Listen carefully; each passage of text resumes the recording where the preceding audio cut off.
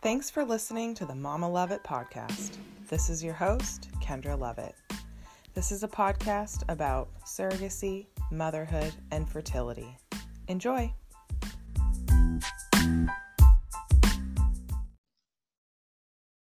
Okay. Hey, Heather. How's it going? Good. Welcome to the show. Thanks so much for joining. I'm excited. Good. Me too. So I'm going to tell the listeners just a little bit about you. Heather was actually, I think, the first surrogate that I ever met in person. And this was many years ago. So when was your surrogacy journey? It was in 2008. Okay, so yeah, we're going on 11 years ago. So I remember when I met Heather and I learned about her story and I thought, wow, that is wild. And definitely sparked my interest, which I think was already there. So yeah, that really stuck out to me, meeting you. And I'm really grateful you shared your story with me then at the time. It was memorable, very memorable. Yeah. So Heather, go ahead and tell us just a little bit about you, your family, and what you do for work. Okay.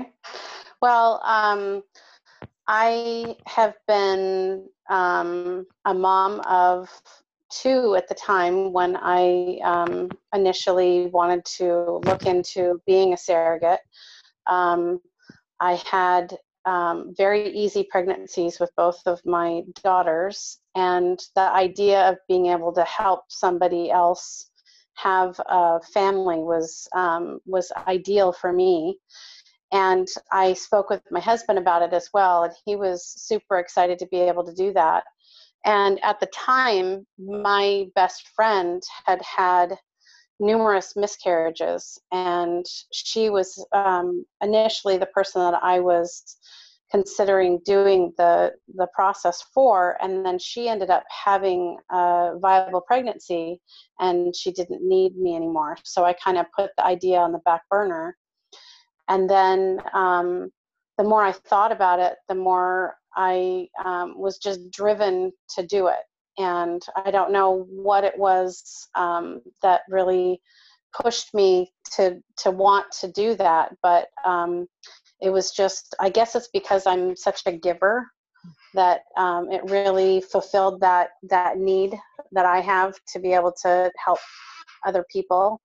And it was an incredible journey for me and my family. It was very healing because I had just lost my brother that year. So it was really, really serendipitous for us to be able to have something positive that we could all focus our energy on, and creating a family for a couple. And it was amazing and wonderful. That's awesome. And after I was the surrogate, I actually was able to stop working where I was doing front desk at a chiropractic office and go to massage school to get my degree to be able to do that. And that's now what I have been doing for the last 11 years. And it was one of the best decisions I ever made. That's great. I love that because I feel like that happens for a lot of surrogates. Yeah. It's a win-win. You're giving the gift of life, and you are also in return having the financial part for your family. And oftentimes that allows you to change careers or go back to school. Exactly. Yeah. Exactly. Yeah. Yeah. And then after I completed massage school and I started working for myself and not having to work 40 hours a week, the idea of having another baby came really, really full force to me again. And so we ended up having another baby after, and she just turned 8 in March. Yeah, and that's great to hear too, because oftentimes I think surrogates feel like they need to be done with their family before being a surrogate, but really, and that's what I thought. Yeah, I thought I was done. Right? You thought you were, but you went on to have another successful pregnancy after your surrogacy. Yeah. Yep. Great. Yeah. Okay, so let's talk a little bit about how your family and your friends reacted when you first told them that you wanted to be a surrogate. Well, my husband was very supportive. He thought I was crazy, but he also understood my crazy. So he was very supportive. And most of my friends thought I was just insane.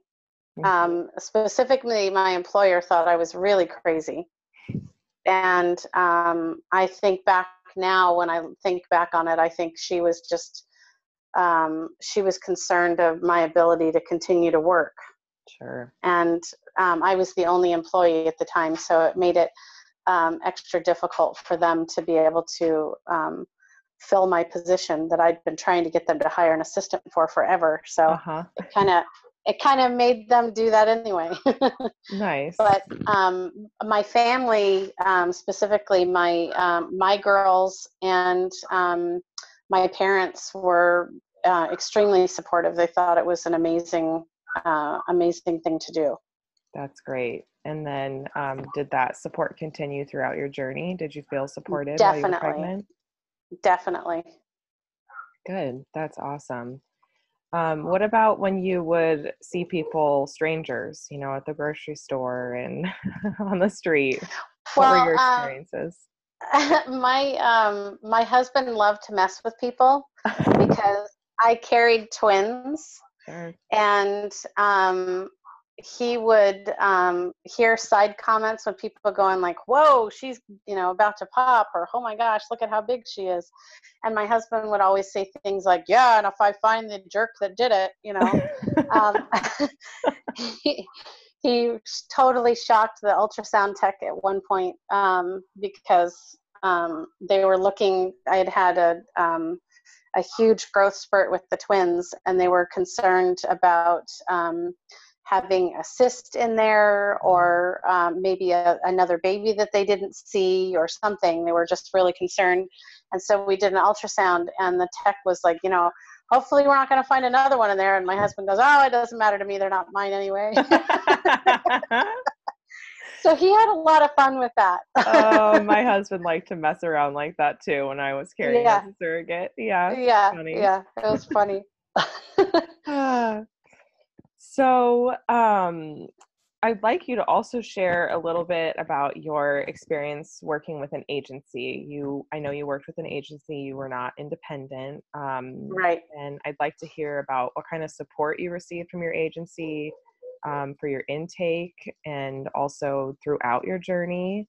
Okay. And then I'd like you to also talk about the support you received after delivery. Okay. Okay. Well, the initial, when I first signed up with them, and they were very interested in having me sign up with them. They wanted to fly me down to their facility to do a complete physical and psych evaluation and all that stuff. And it was very, very comfortable, oddly comfortable actually, through that whole process. And then once they did the background checks on both me and my husband to make sure we're not crazy, and then when we first started receiving the information on the prospective matches of people that they thought we would work well with, we ended up reading the profile of the first couple that they sent to us, and we instantly were very intrigued and wanted to meet them. So they flew us down, and we met them, and within the first 5 minutes of meeting them, it felt like we were introduced to old friends that we already knew. So um, special. it was very, very surreal at how comfortable we all were. In fact, after the meeting, we continued to hang out for most of that afternoon. They took us out to lunch, they drove us to the airport, and we all talked about how strangely comfortable the first meeting was, and how instantly connected we felt. Mm. And and then they started the tracking my cycle and then started the hormone therapy stuff, and that was brutal. Simply because of the fact that I don't know what today's standards are, but when I did it, we had to do injections every day. And I couldn't get anybody to assist me in the injections, and they had to go directly into the low back and glute area. And I was not very good at being able to administer the injections without harming myself. So after we went down, I flew down for the embryo transfer, and we were discussing my discomfort with the injections specifically. And one of the parents was talking with the nurse about my continued discomfort with it, and she tried to downplay it. And then he said, "No, look at this." And he had me show them my pelvis, and I looked like I had been in some nasty street fight. I mean, I was black and blue from basically mid-thigh all the way up to my lower back. And the practitioner was like, "Oh my goodness, I can't even believe that you've continued this, torture to yourself." And so they ended up calling the doctor in, and the doctor okayed for me to take a pill form instead of doing the injections. And that made a world of difference. Which I was really thankful for.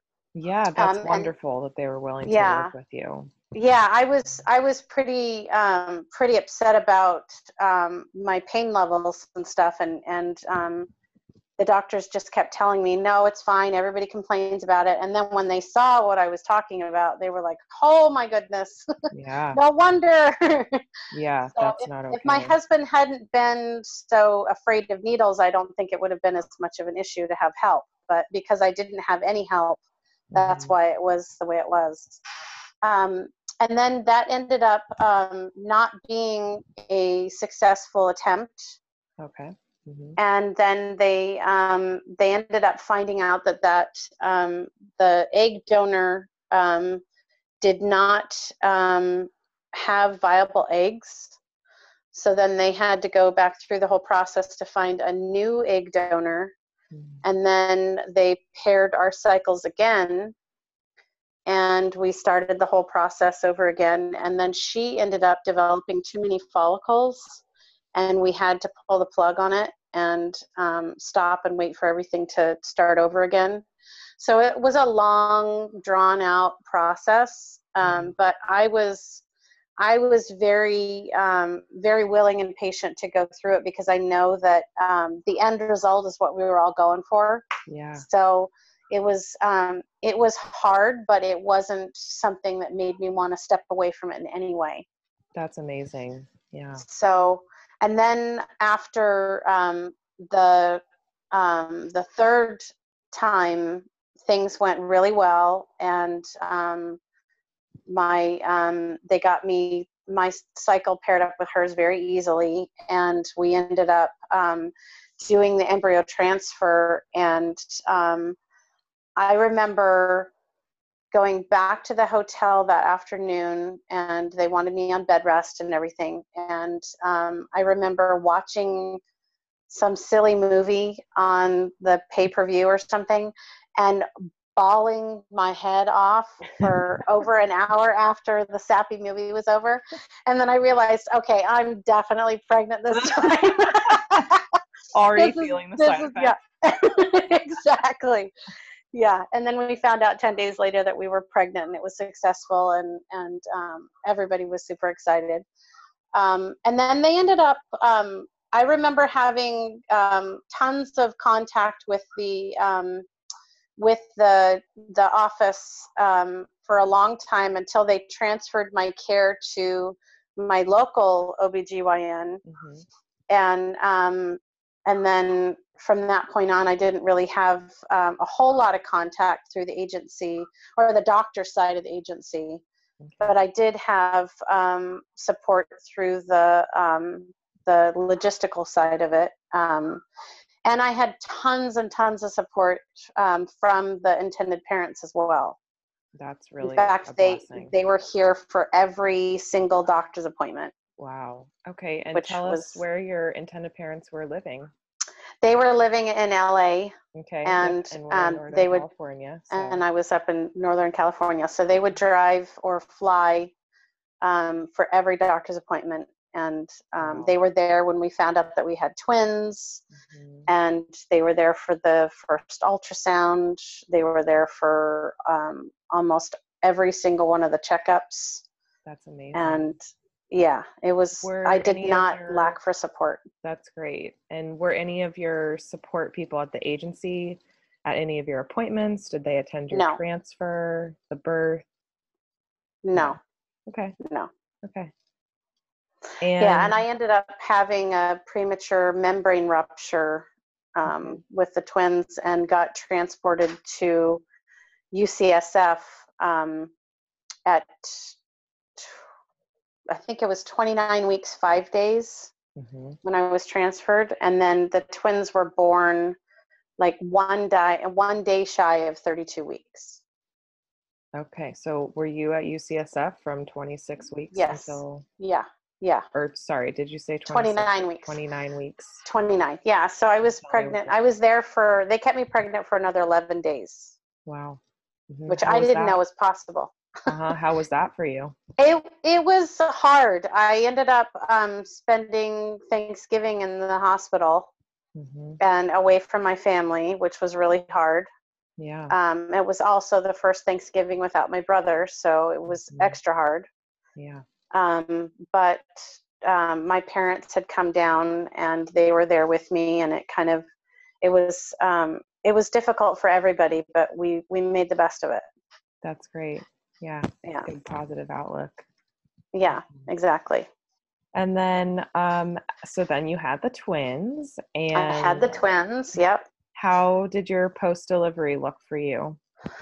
I ended up having to have I got to have the twins natural. I had to fight to do that because they didn't think that I was going to be able to do it.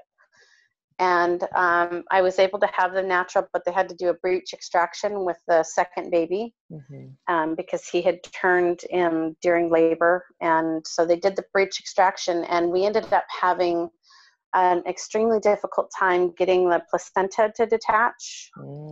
And they tried a manual detachment, which was very, very uncomfortable.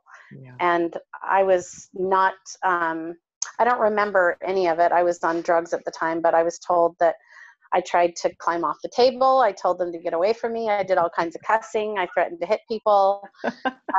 It was, it was not fun. And then, it's a difficult time.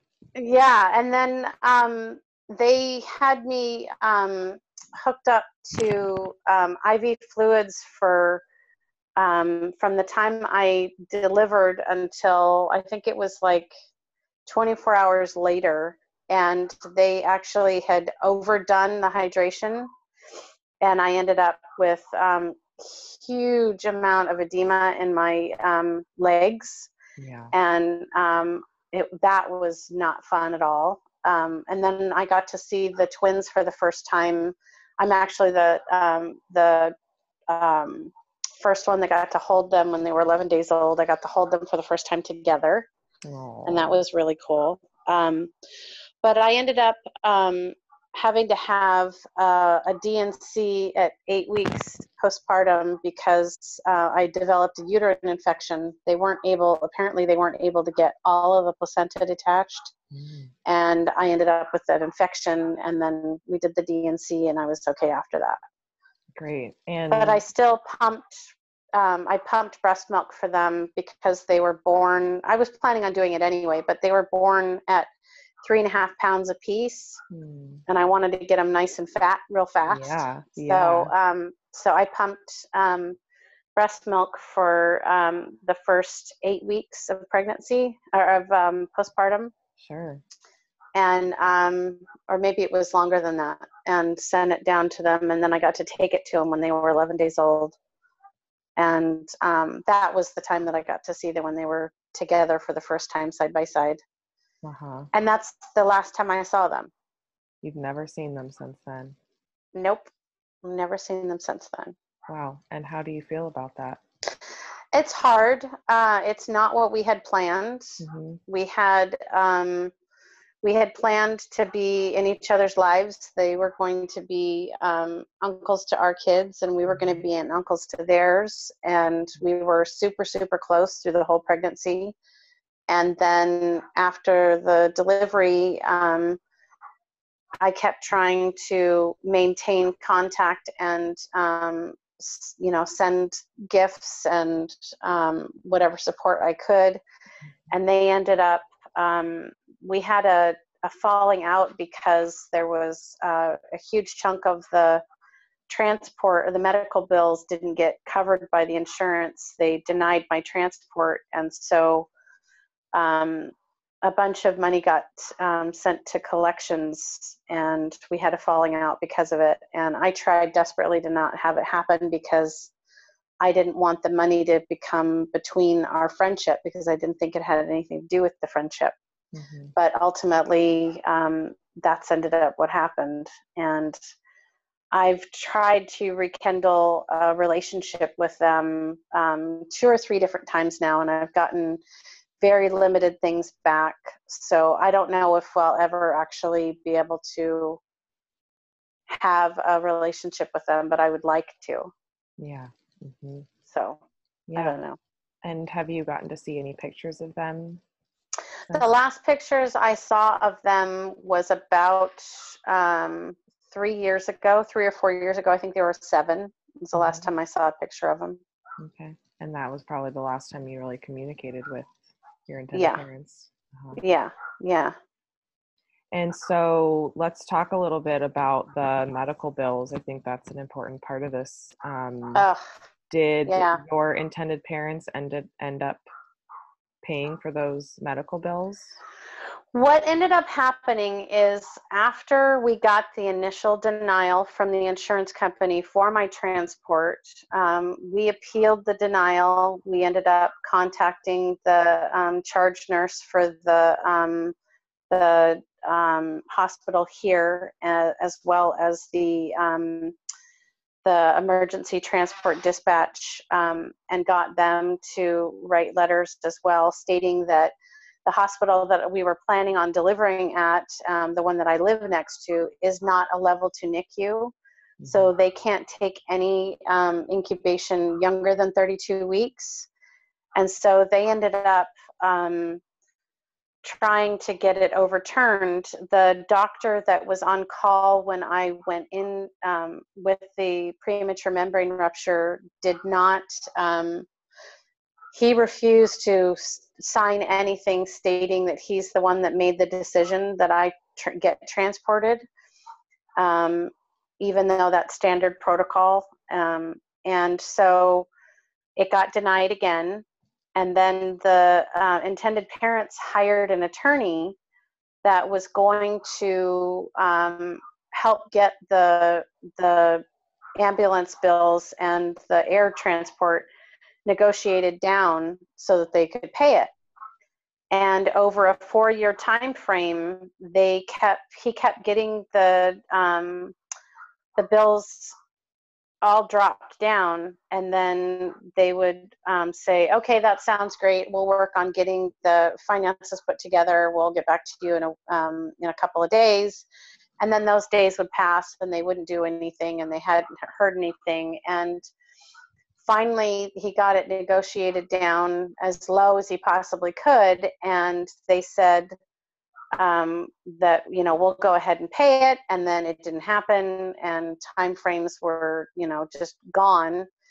And I contacted the attorney directly and said, what do you think is going on here? This is just ridiculous that they keep saying that they're going to pay it and then they don't. And he said that realistically, this is not the first time that he's seen this happen. And he thinks that what they were trying to do was run out the statute of limitations. Mm. and using my friendship with them as a way to postpone it until the statute of limitations wore out.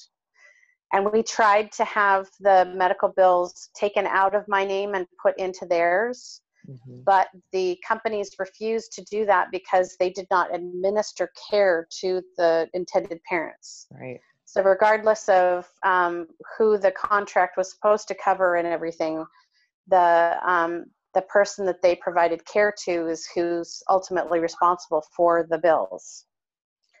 So I ended up getting back in contact with the agency that I initially signed up with, and told them what was going on, and they were totally surprised. They thought that once the intended parents had hired the attorney, that everything was taken care of. So they had no clue that there was outstanding medical bills.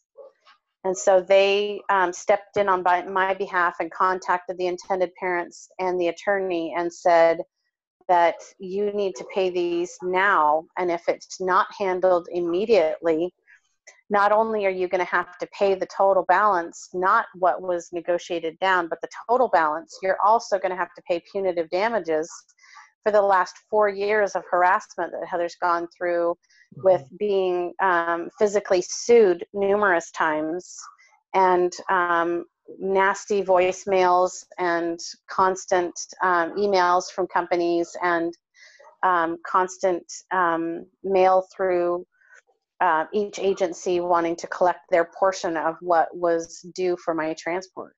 Yeah, that's very stressful for you, and It it all was, got it put was, on you. yeah, it was Yeah. not fun at Yeah. all. And it, So, because of the fact that they did finally end up paying the reduced amount, but because they didn't pay the total amount, it stayed on my credit report for another 8 years. wow. Yeah. Wow. So that's a lot that you went through with all the financial burden of dealing with that for years following. So was there ever a time that you felt like you wanted to be a surrogate again?